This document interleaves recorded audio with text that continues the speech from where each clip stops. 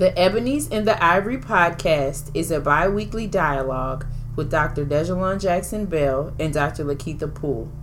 Through the EITI podcast, we plan to promote our mission of dispelling myths, rewriting narratives, and championing women of color in higher education. All views expressed through this podcast are our own, do not represent any entity with which we are affiliated, and is for educational and entertainment purposes only.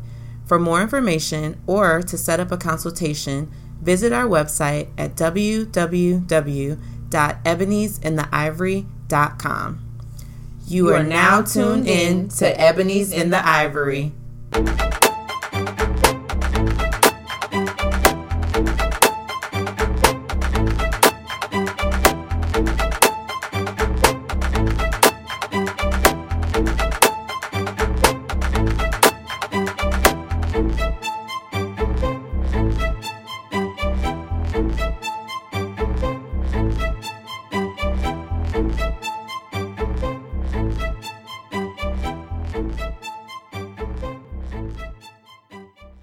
Hey everybody, welcome back, a big welcome back to another episode of Ebonies in the Ivory. This is one of your hosts, Dr. Lakeitha Poole, and I'm here with my lovely co-host, Dr. Bell.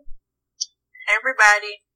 So we took a little bit of a hiatus to practice some self-care for the summertime, and so obviously we hope that you did the same, especially if you are in academia in any form, as a student, as faculty. We hope that you have at least taken a little bit of a pause to collect yourself, think about future planning, and just do nothing some of those days. So we definitely try to make sure that we're practicing what we preach. So we took the month of June off, but of course we missed you guys, and so we're back and ready to get going.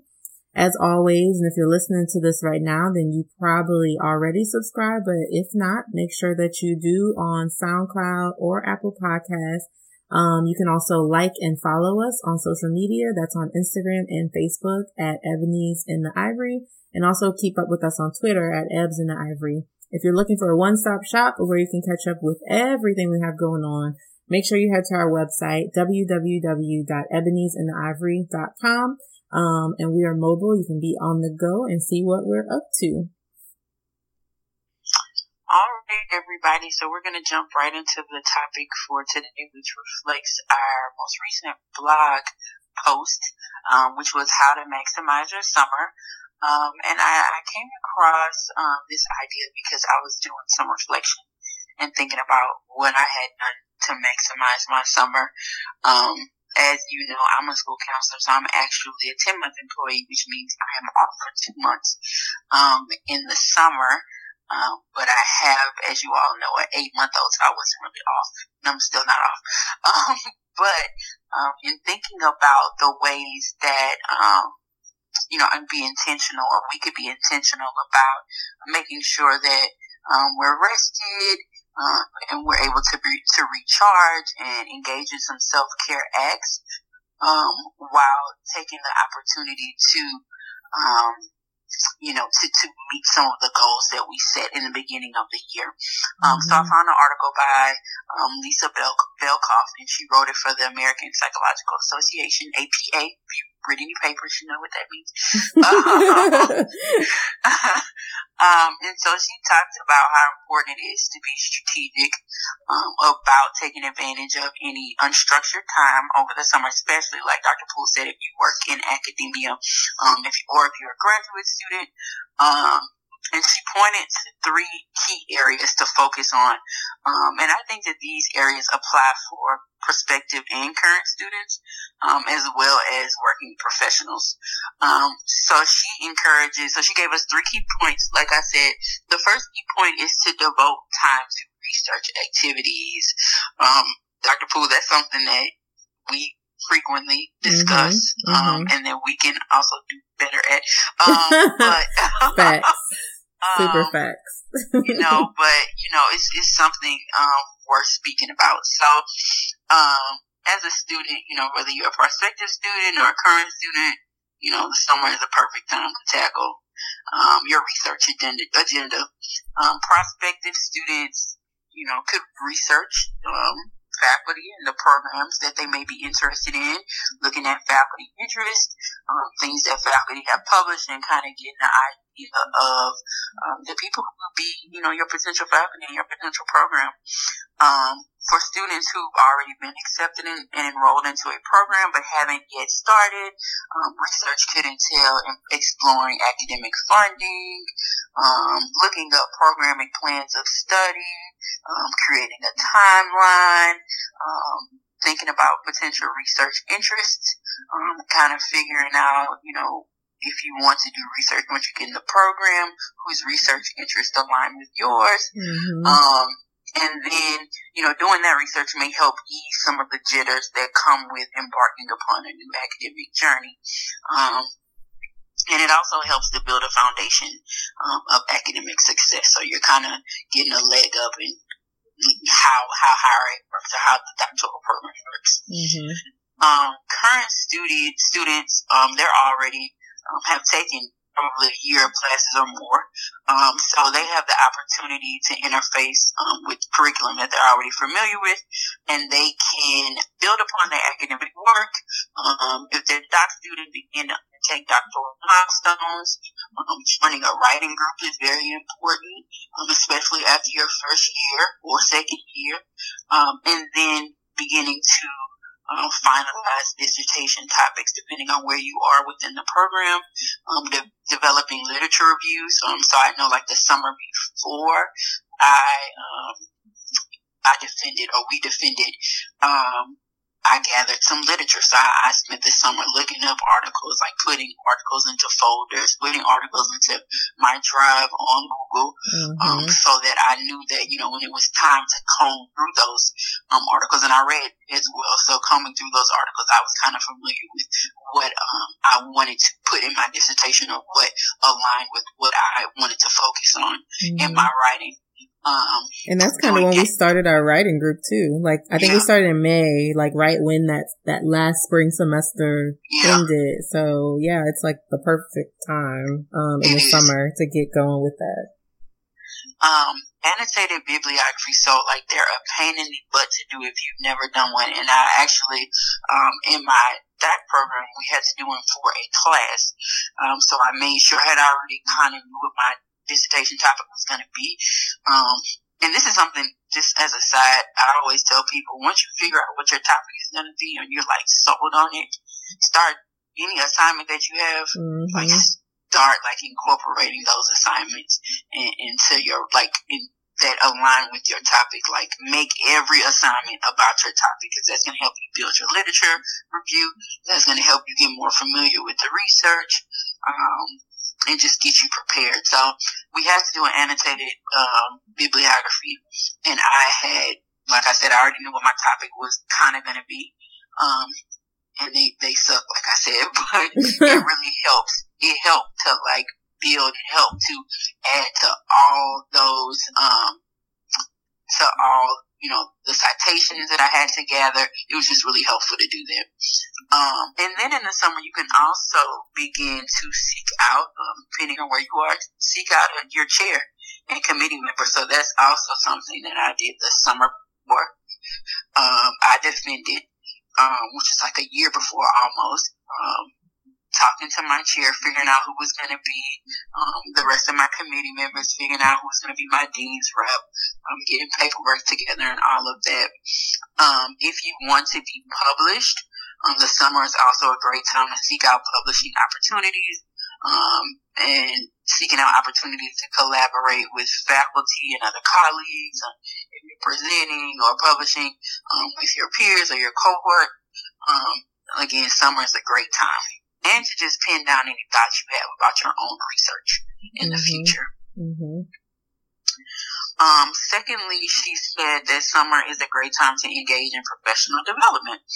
So that includes attending and presenting at conferences, which Dr. Poole just did a month ago at, it was Encore. Yeah, and I'm tired. She's tired. And she presented, would you present in March and April too?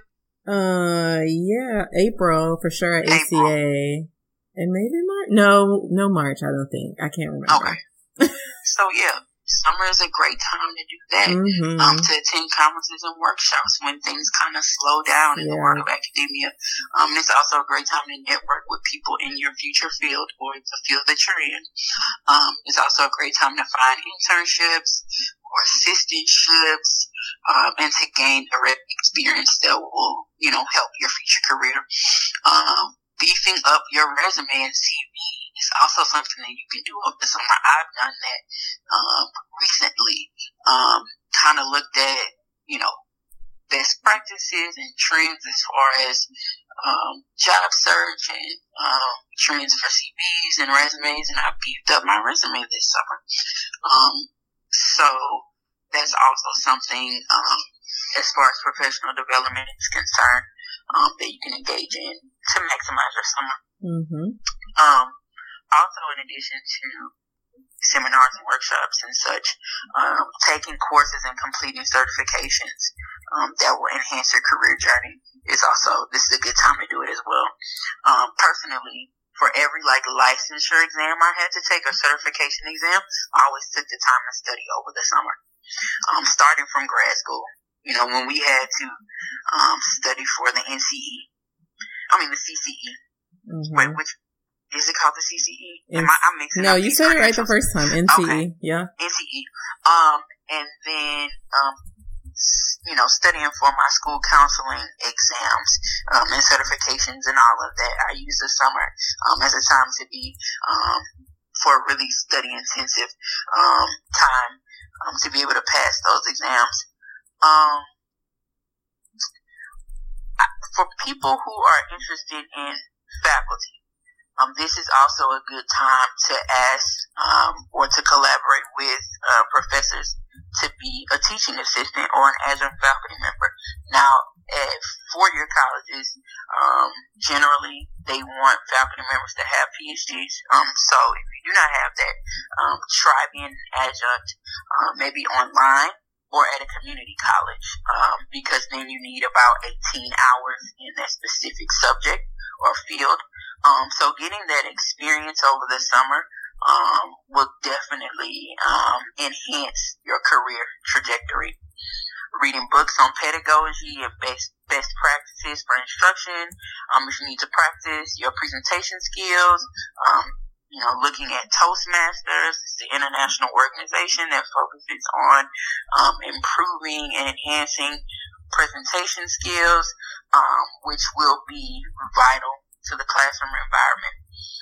So all of those things are areas that you can focus on to engage in professional development over the summer.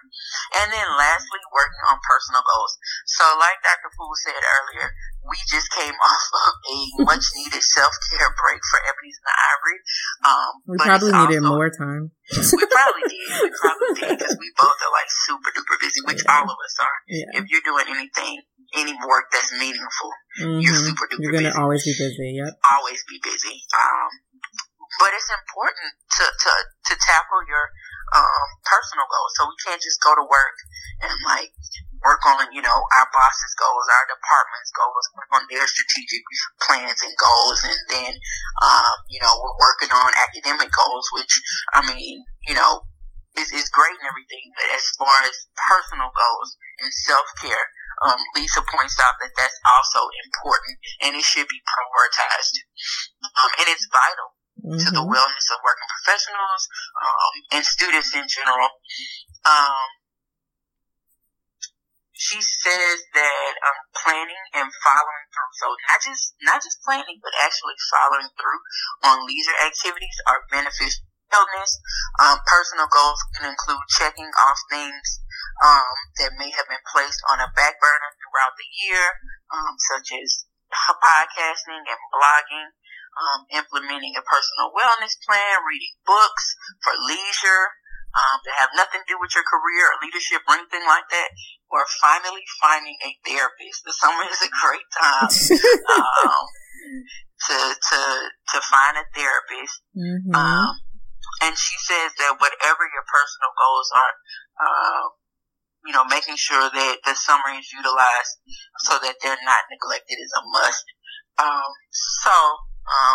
terms of talking about maximizing the summer, I want to know from you, Dr. Poole, in what ways did you maximize the summer as a doc student, and how do you do it now as a working professional? I think as a doc student, many of the, tips that she listed is right. Like trying to get ahead on maybe if, you already know what your dissertation topic is, or, research project you want to work on. I definitely did that. It definitely was a time to like network, especially if that was like with professors who I was trying to figure out if they were going to be on my committee or not. Just get to know them a little better, work on stuff for them that they were doing to, show initiative and, make sure that you gained a sense of connection to them, because we already talked about how you need them to have your back. So definitely using that time to do that. And time for self-care for sure, like in between. So summer, you and I spent a lot of time writing that summer right before dissertation, but the 2 summers I had before that, I think I took classes, one, because I wanted to make sure that I finished when I wanted to finish, but, I figured out how to sort of better manage them and made time to like, visit more with family, because doing that during the school year, was more difficult. Like you miss a lot of family gatherings and stuff like that you typically wouldn't, just because your schedule is so different. So just kind of playing catch up, visiting friends, things like that. I feel like that was probably what kept me sane during the doctoral process. Now I actually probably did better during my doctoral process than I do now of like utilizing the summer or maximizing the summer. I do try to in the summertime. I'm big on like space, like my space affects my mood, kind of how people have like seasonal affective disorder with the weather. Like my like house needs to be clean. So this is summer months. I usually am like going through my closet and throwing stuff away or donating things or, moving the furniture around so that it looks different so it feels different. It feels more open. So like that sort of thing on the personal note. And then whatever may be outside, I guess, ventures I have going on, like my practice or things like that, I'll spend a little bit more time planning for the upcoming year for that versus being so focused on the academic stuff like teaching and, my 9 to 5 of being a clinician at a university. So I just try to find a middle ground. And then the other stuff stays the same, doing a little bit more travel, trying to, connect with friends. I'm going to see Dr. Bell this weekend. I'm excited about that. Even though when y'all hear this, it'll be over. So just stuff like that, like just being able to catch up when you can, because your life changes so much. I remember when we were writing, Dr. Mitchell, Shonda Mitchell, would always tell us that like, you feel like you have no time now, and then you'll get done and you think like, you have that one moment where you're finished, and so the sun shines brighter and the birds chirp louder, but then stuff just comes in and fills that time up anyway. Yep. And so you sort of think like, oh, I'm going to have so much more time when I'm done with this doctoral journey. And you might for like a week, and then everything else kicks back in, or you get a new job. Like all that stuff happened for us. Like you moved, like a lot of, you got married, like so many things happened. Life just kind of came and filled right back in where you kind of left it off when you started your program. And so, I think using the summer is important because it gives you that chance to kind of reset or just to check in with yourself, because we do kind of go on like an autopilot to get through the academic year, or at least I know I do.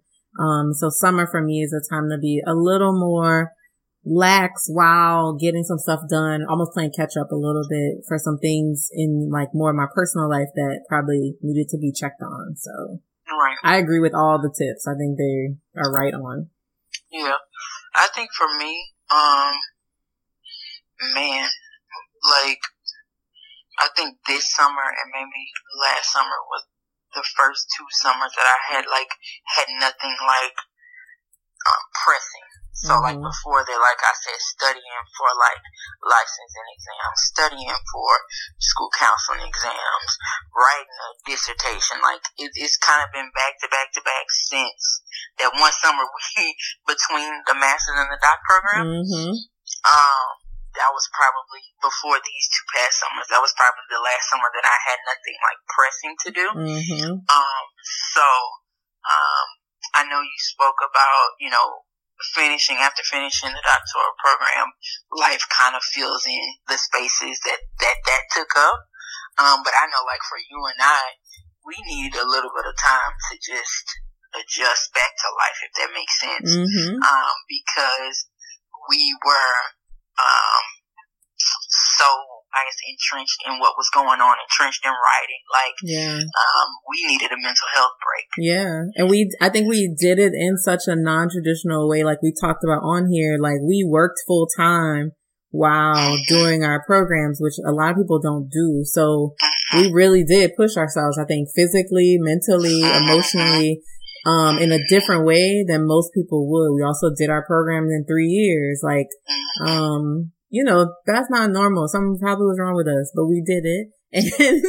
And we survived, but like we were spent afterwards. Yeah, we definitely paid for it afterwards. So we're not saying like don't do it, but we're trying to just say, it's not all roses either when you try to go like more of a non-traditional route. So yeah, so like I said, this is the first, I think this summer, last summer. And last summer I did probably nothing because I was pregnant and it was hot outside and I was like, I'm not going outside. So like I really vegged out I did not maximize my summer. I minimized my summer. Not minimize. I minimized it. Last year. This year, my son is home with me until I send him back to daycare. But in the midst of taking care of an active 8-month-old, he's very active. I've been able to, do some things and plan some things out. So I think that, this is an eye opener for me because I don't have it all together in terms of maximizing the summer. And I think that in each area, in academic and personal career, I think that, there is definitely room for growth.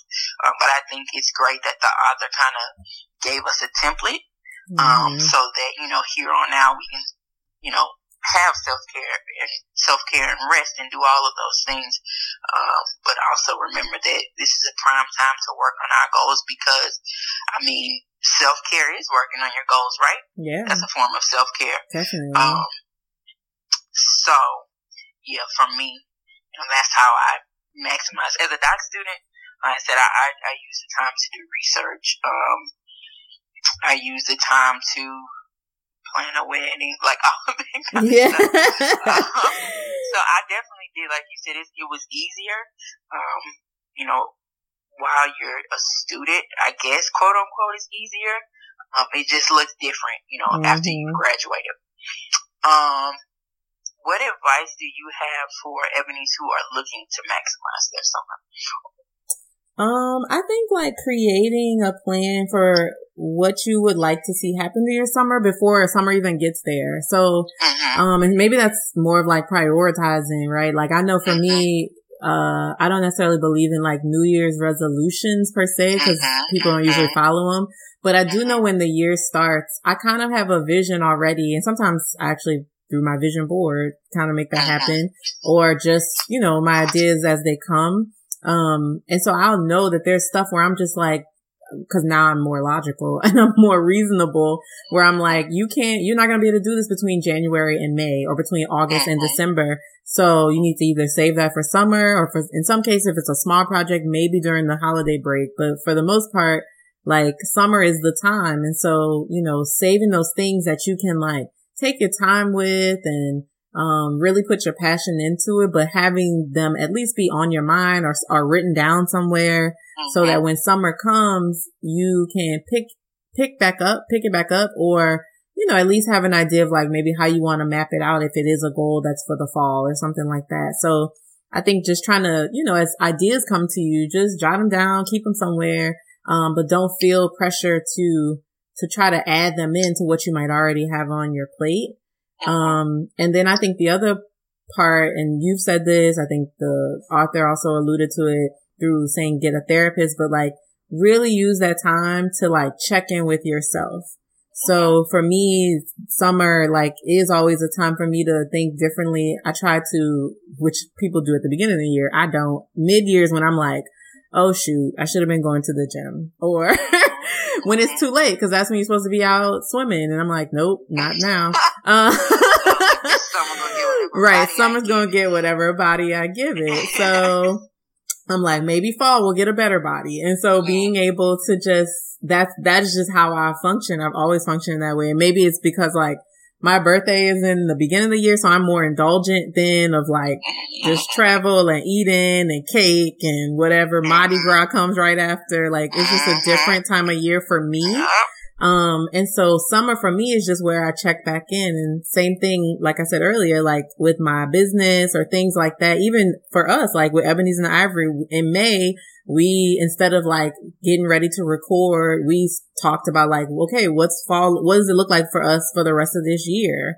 So that we could just have time to do it, because on a typical week, we're recording these for you guys, or writing blogs, or posting on social media, doing lives, whatever. And that's, I mean, to be reasonable, we both have lives. And so you're trying to like fit it all in. So I just think be reasonable about your goals, plan them out, think about them early, and put them far enough out where you don't feel pressure to actually have to act on them before you need to. And it makes it much easier to then actually accomplish the goal, because it doesn't feel like this rush thing. It feels like something that you can pick up one day and then you take 2 days off and watch Netflix all day. Then you pick it back up, and, that's what I feel like summer is for. And it's also too hot to be stressing. Like, it's too hot. So, way too hot. So I just think, just pacing yourself and like, be true to the stuff that you really feel like is important to you. It might even be beneficial to save it for summer, because I think we're just usually all in a better mood. So, yeah. I think in terms of maximizing your summer, don't max out your summer. So I feel like, like you said about being intentional about prioritizing things, and you can't cram everything into the summer, because you want to enjoy your summer. But maybe tackling like a goal in each of those areas, from academic to career to personal to professional development, however that looks for you. Tackling one goal per area, and then leaving time, like you said, to veg out, to watch Netflix, to go on trips, to go to the beach, to do whatever, to prepare for the upcoming academic year or fiscal year, or whatever that looks like. But I think balance is important. And I think that, just making sure that, like you said, having things, written down and say, okay, these are the things that I'm going to tackle. Like, I keep notes in my phone. Like, that's what I do. And I go back and revisit them.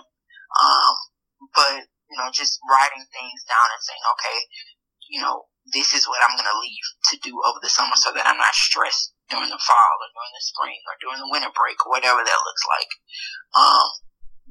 So yeah, that's the advice that I have. Do you have anything else that you want to add, Dr. Poole, about maximizing the summer?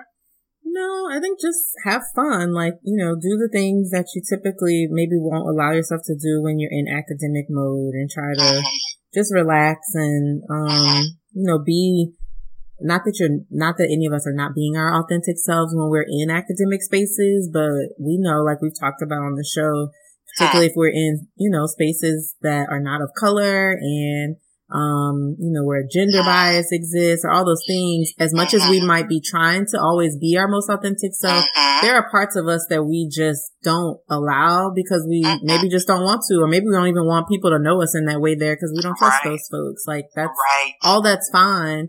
But recognize that at some point you have to make room for yourself to be like your most authentic self, in whatever form.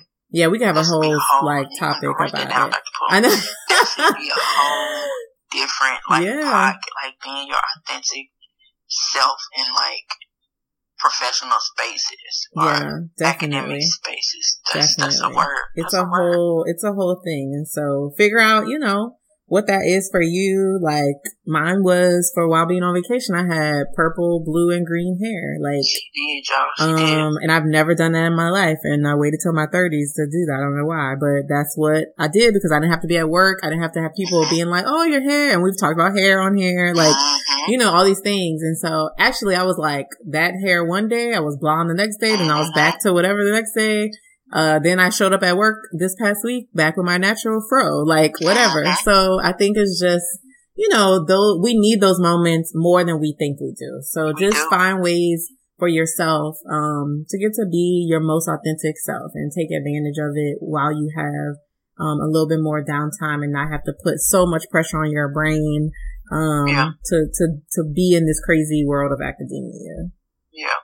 So, being able to be authentic definitely is important to mental health and wellness. So in our upcoming Culture Corner, we're going to discuss how July is Minority Mental Health Awareness Month, and then a topic that has been taxing my personal mental health as minority this month.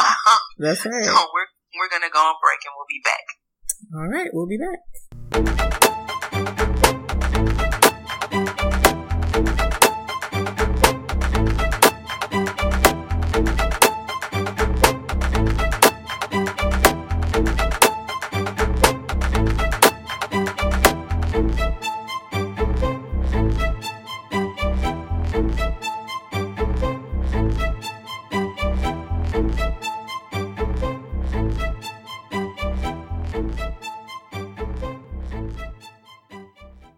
Hi, everybody. We're back from our break. And this podcast, the Culture Corner, we're going to discuss, and I say this podcast because we do have a bonus podcast episode coming later in this month. But for this one, our topic, it's July is Minority Mental Health Awareness Month. And when I was thinking about what that looks like in today's society, it drew me to this debacle, the situation that's going on with Halle Bailey, one of the members of the Chloe and Halle group, the sisters that are on Grownish, and they're Beyonce's proteges. They open for her Lemonade concert, and they're really up and coming artists and actresses. They're like amazing. I love they're them. amazing, and their voices are like literally angelic. Yeah. Like if you've never heard like angelic. So Halle Bailey, not Halle Berry. Since people are confused. Who's confused? What? People were like hashtag Halle Berry? Legitimately. Oh my God. I didn't see that. I'm glad I didn't see that. A meme. It was like Halle when Halle Berry wakes up and she sees she's trending and she doesn't know. She doesn't know why. Yeah, that's hilarious. I can't. Halle Berry actually spoke to this. But as many of us know, Halle Bailey was cast as Ariel in the live action remake of The Little Mermaid, Disney's The Little Mermaid, and it has sparked like major controversy and sparked discourse on race, how that looks in 2019 and how it looks in the entertainment industry and what representation means and how does it matter. So I mean, it's social media basically like broke the day that Disney announced that Halle was going to be playing Ariel. And then with that came a lot of opinions. And some were very racist, unbecoming. Thank you. I was trying to look for a euphemism, but racist. That's what it is. It's what it is. Discriminatory, biased, whatever you want to call it. To the point where like different groups have popped up on Facebook and people are like butthurt. But they were butthurt about Ariel not being black. even though she's a fish, but she's a fictional character, but she's a fictitious character. Yeah, so like Ariel's mermaids are not real. They're not real, or are they? But they're not. They're not Ariel. Like right. I'm not even gonna get on that. Mermaids aren't real. Right. But like I said, it sparked some discourse, and some very strong opinions. And I personally, in thinking about, like I said, Minority Mental Health Month, Mental Health Awareness Month, the things that we have to see as minorities, and the opinions that we have to endure, and the hate speech, and is really taxing. And it's absurd. In 2019, just the ugliness that I've seen under the comments, under news articles and things like that. So yeah, what do you think about, this whole situation, Dr. Poole? I think the first is what I already blurted out, is that she's not real. And for us we did the same thing with James Bond, right? Like James Bond isn't real. And when Idris Elba, I don't even know if that ended up happening, but no, he said, I actually read an article, sorry to interrupt you, the other day. He said he doesn't even, he would kind of like to, but he doesn't think it's going to happen. He doesn't know if he would necessarily even want to do it, because the racial backlash is overwhelming. Yeah. And he was it's it's crazy. So sad. Yeah. But he wouldn't even consider it anymore. Yes, exactly. Because of that, if he's British, he would, that would be a great role for him. And he was it would, if it didn't do well in theaters, it would, it will fall back on his race. And that's not necessarily the case for any other Bond movie. It's just about James Bond. They've had tons of them. But he feels that if it was unsuccessful in the box office, race will be brought into it, as it already is. And that's just not something that he's necessarily interested in. So. Yeah. It's just crazy, that in this day and age, we're still having conversations about these, about fictional characters and what they're supposed to look like. And so what I think is interesting is when this happens for, voiceover. So Lion King's coming out next week, right? And so these are animals. And so we're okay with people of color being the voices of an animal, somebody don't have to look at. From Africa. Yeah, right. That's right. And so I don't know. It's disappointing, but it's also exhausting like usual. It's just of how do we continue to sort of have to exist in a world where those are the things that are even up for discussion. I think I saw one of the hashtags, in which this might be one of the groups you referred to too, that was the hashtag said "not my Ariel." Even though we know how furious people were when after the election people were "not my president," and I don't understand how that then is any different. And so being able to sort of figure out how are you rationalizing, particularly hate speech about a person. So the other part is okay, you grew up in a world where Ariel was white with red hair and that's it. That's your vision. Okay, cool. What is the harm in that image being portrayed for another generation of Americans who are much more diverse, who are, who would love to see themselves represented in their favorite Disney classics. I just think it's very interesting. I also heard that coming up next, Mulan, they're going to do as well. And so I'm very curious to see if and how the backlash happens for that, because then who gets cast. Yeah. They already released the trailer, actually. Oh, really? I didn't see that. Yeah. So the backlash isn't necessarily from a cultural standpoint, but from who they left out of the movie.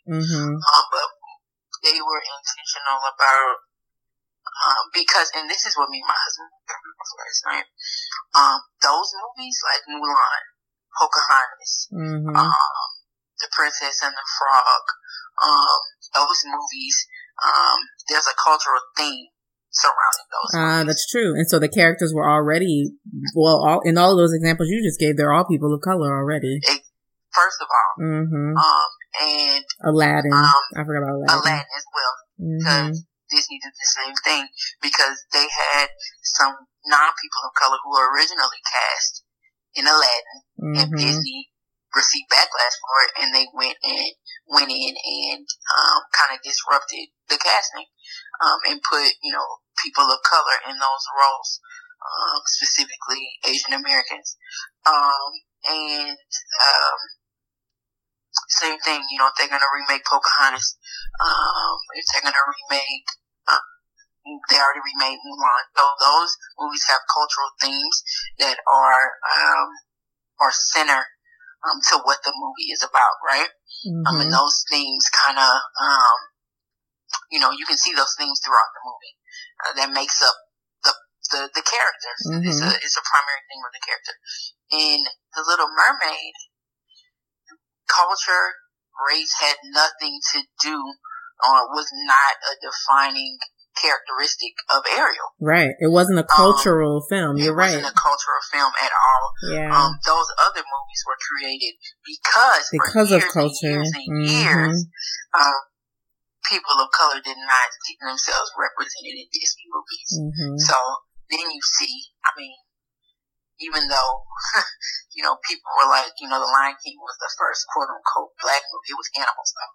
Like African Americans, eventually got a Disney princess, but Asian Americans, Native Americans, other Asian Americans in Aladdin, they were represented, on screen after the Snow Whites and the Rapunzels and the Sleeping Beauties and things of that nature, in Disney movies. So, it's just, to me personally, it doesn't necessarily align. I think that it's important that Disney is doing that work, because people of color have watched other films and have watched not just films, shows, and things of that nature in which they weren't represented, and it was no complaints. Yeah. We put on the Little Mermaid costumes, we put on the Snow White costumes, and the Rapunzel costumes, and the Brave costumes, and this and that, and it was fine. It was, now that, Disney is trying to, up their diversity efforts, now it's an issue. And it definitely saddens me, that people have gone to such extremes, behind a children's movie. Like, it's crazy to me. And then I'm thinking, like, what example are we setting for our children? So you're not going to take your kids to see a movie that they might want to see because Halle Bailey is Ariel. She has darker skin, and people are making things, black people can't even have red hair, which is a falsehood. Oh my God. I didn't see, this is why I'm glad this is why I stay off the internet, because I didn't see that. Or, technically, black people, because it's so deep in the ocean, they wouldn't even be melanated. So this just trying to, Lord. I don't know, just trying to rationalize and intellectualize why this, black woman shouldn't be Ariel. But I applaud Disney for, and I applaud, Freeform, which, is the company which houses her grownish show for, speaking of, for her and celebrities like Halle Berry, also the lady who, played Ariel in the cartoon, came up and spoke up for Halle and thought that it was a great idea. And her voice is amazing. Like, and that was the whole thing about The Little Mermaid, was when Ariel loses her ability to sing, and like how powerful the messaging was about, you're finding your voice and like, I don't know. So see, this is why I watch Nickelodeon. I ain't even like, I didn't even worry about Disney. Like, I was not the Disney kid, like, for the TV shows. Like, I watched the Disney movies, and I went to like Disney on Ice and stuff like that, but I was a Nickelodeon kid. We had all kinds of people on there, so. I was a Disney kid. I was both, but more so Disney. But, I just think, in keeping with, that July is Minority Mental Health Month, I was just reflecting on some of the things that we have to endure, and the microaggressions and the micro assaults, and things of that nature that we're just kind of bombarded with, from a social standpoint every single day, all day. In all things forms. that just kind of, they just prick at us. It's headlines, reading comments, they just kind of prick away at people of color, just prick away and prick away. So, it's definitely food for thought, and something to think about. I know that I would definitely be, in the movie with bells and whistles on, just as I was for Black Panther, and just as I will be for Aladdin, even though I haven't gone to see it yet, just because my son is not going to act right in the movie, so I got to find somebody to watch him. But I'm going to see Aladdin too, because I think it's important, to support. And when Mulan comes out, because she's one of my favorite princesses, I know, me too. To be able to support, people of color on film. Yeah. That wraps up our culture corner. I'm doing better. And then we're at our most exciting part of the podcast. We have an opportunity to highlight someone who's doing some great work in the field of higher education. So this month, we're going to highlight one of my dear friends and classmates. And he's your classmate too. I was like, she's my friend too. What? And friend. I'm sorry. I'm just playing. But Jute mom. So Jute recently defended her proposal, and as you know, that means you got to have your first 3 chapters done. So that is a big deal, a huge deal. So she is now a doctoral candidate in LSU's higher ed program. Jute has a master's in school counseling, and she has served as a school counselor at the high school level, and she currently is doing big things. She promotes college access and financial aid awareness for the Louisiana Office of Student Financial Assistance programs for the Louisiana border region. So she's always traveling around the state, and bringing awareness to college access and college success, graduation success, and financial aid awareness, so that students in Louisiana, understand the financial aid process, and are enrolling in college. So right now in her process, she's currently tackling the Institutional Review Board. Yay! So right. If you never had to deal with the IRB and have them approve your work, it's very interesting for us. It's very interesting, and depending on who works in the department, it can be smooth or it cannot be smooth. But that's another topic for another day. And she is gearing up to collect data for the upcoming semester, and she's writing, and she'll be walking in spring 2020. So definitely want to congratulate Jute. And because we have a chance to do a bonus episode this month, she's going to come on the podcast and share her journey thus far with us. So I'm really excited about that, to actually hear from someone who's going through the doctoral process, and kind of talking about the things that she's experienced, and her hopes for going forward. I think we both think it's really important to have somebody on the show that can do that. So congrats, Jute. We're so proud of you, my love. You're wrapping up. And she's killing it. She's published, she's taught at the graduate level. So she's been killing it, and she's working full time too. Yeah. So she's doing her thing. She's doing her thing. We're so excited for you. So excited that this journey is about to come to an end. I know we're not nearly as excited as you are. But we're so happy to see another one of our friends. Yeah. Hold it down and get it done, right? Yep. Another one down. So, like I said, she'll be on the bonus podcast later this month. So that's pretty much it for this episode. This is episode 19. That's crazy, Dr. Poole. I know, 19. Like, that's crazy. It's been over a year of the podcast, though. So. It has. We just want to, as always, thank y'all so much for listening. We wouldn't be where we are or who we are without you guys' support. Thank you for tuning in and being dedicated and being a member of our tribe. As always, be on the lookout for content on EITI Tuesdays. Make sure that you like, follow, and subscribe on all of our social media platforms. And make sure that you submit yourself or your fellow EITI accomplishments for our Ebony in the Spotlight that we do every month, because as we always say, that's our favorite thing to do as we champion women of color. So, Dr. Poole, if you don't have anything else to say, we're going to close out, and we will see you guys next time. We'll see you next time. Bye. Bye.